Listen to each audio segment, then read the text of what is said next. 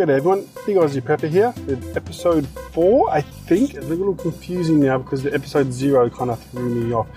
I think what I might have to do is when I get to episode 5, I might do a 5A and a 5B just to get the numbers to line up again.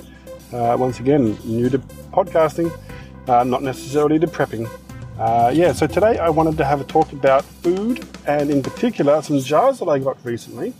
For those of you who don't know, things like canning or preserving food in jars is not as prevalent in Australia as it is in a lot of other countries, particularly America. From what I've seen in my research and watching YouTube videos and podcasts, you guys can go down to pretty much any store and buy canning supplies. Where in Australia it's a little bit harder.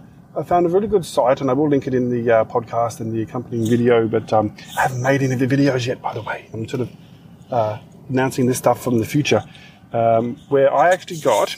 From an Australian mason jar company, I got a dozen, so 2 6-packs of 64 ounce, which in Australian lingo is like 1.9 litres, mason jars, and that was very exciting. And I don't have the equipment to do the actual warm bath canning, although you can just use a saucepan for that. I am aware of that. And I don't have a pressure canner yet. So what I did was I also bought a whole lot of mylar bags and oxygen absorbers, O2 absorbers. And what I did was I take some photos. Unfortunately, I wasn't recording, wasn't thinking of doing the podcast at that point. But I actually canned up a whole lot of beans. I had some lentils, chickpeas, rice, and flour. And I did some in mylar bags and in the mason jars. When they arrived, one of them was broken, and the company was really good about it. They actually sent me a refund for that jar. The company is called, let me just look here,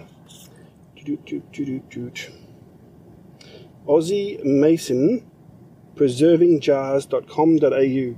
Like I said, I will put a link in the description for this podcast, and in the I'll talk about it more in the video. But they've been absolutely fantastic. And they sell all sorts of prepping supplies, canning supplies, candle making supplies, also mushrooms as well. Bit of a sidestep there, but they're big on mushrooms as well, which, hey, that sounds cool to me. So I've actually got some food stored away in what we would call some very long-term storage. They're being kept in a nice, relatively cool place, temperature controlled at least. And anything that's in a clear jar should be also, hidden from the light. So I put them back basically in the box that they came in. So that's really cool as well. I want to talk a little bit more about food supplies and food preps, and go into this a lot more in the video. But just start by working out what your family eats in a week. So write down every week you have dinner, just write down what you're having. And dinner's, one way to start focusing on it. And then you do that for a week, and then you do that for a month. And then you times out that by what you want to store.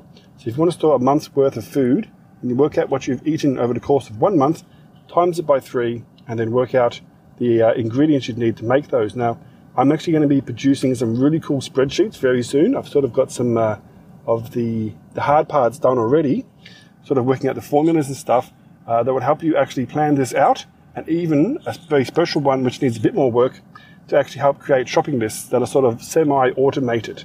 I'm a big nerd when it comes to Excel, so I've got some interesting things on the horizon, so keep an eye out for that.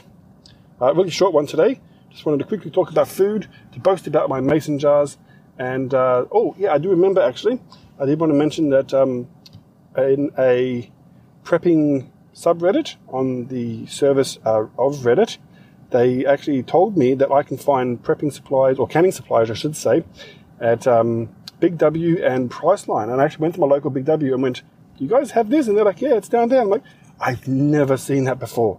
What the heck? Maybe I just wasn't looking. But they didn't have the big 64 ounce ones, or 1.9 litres, but they did have some smaller ones. So when I'm ready to do some more, I can at least grab some from there. Yeah, so just like I said, just a short one for today. The video will be about food preservation. It'll be about just even how do you start your supplies, some little things that I suggest, but also working out what your family eats or what you eat. So look forward to that video.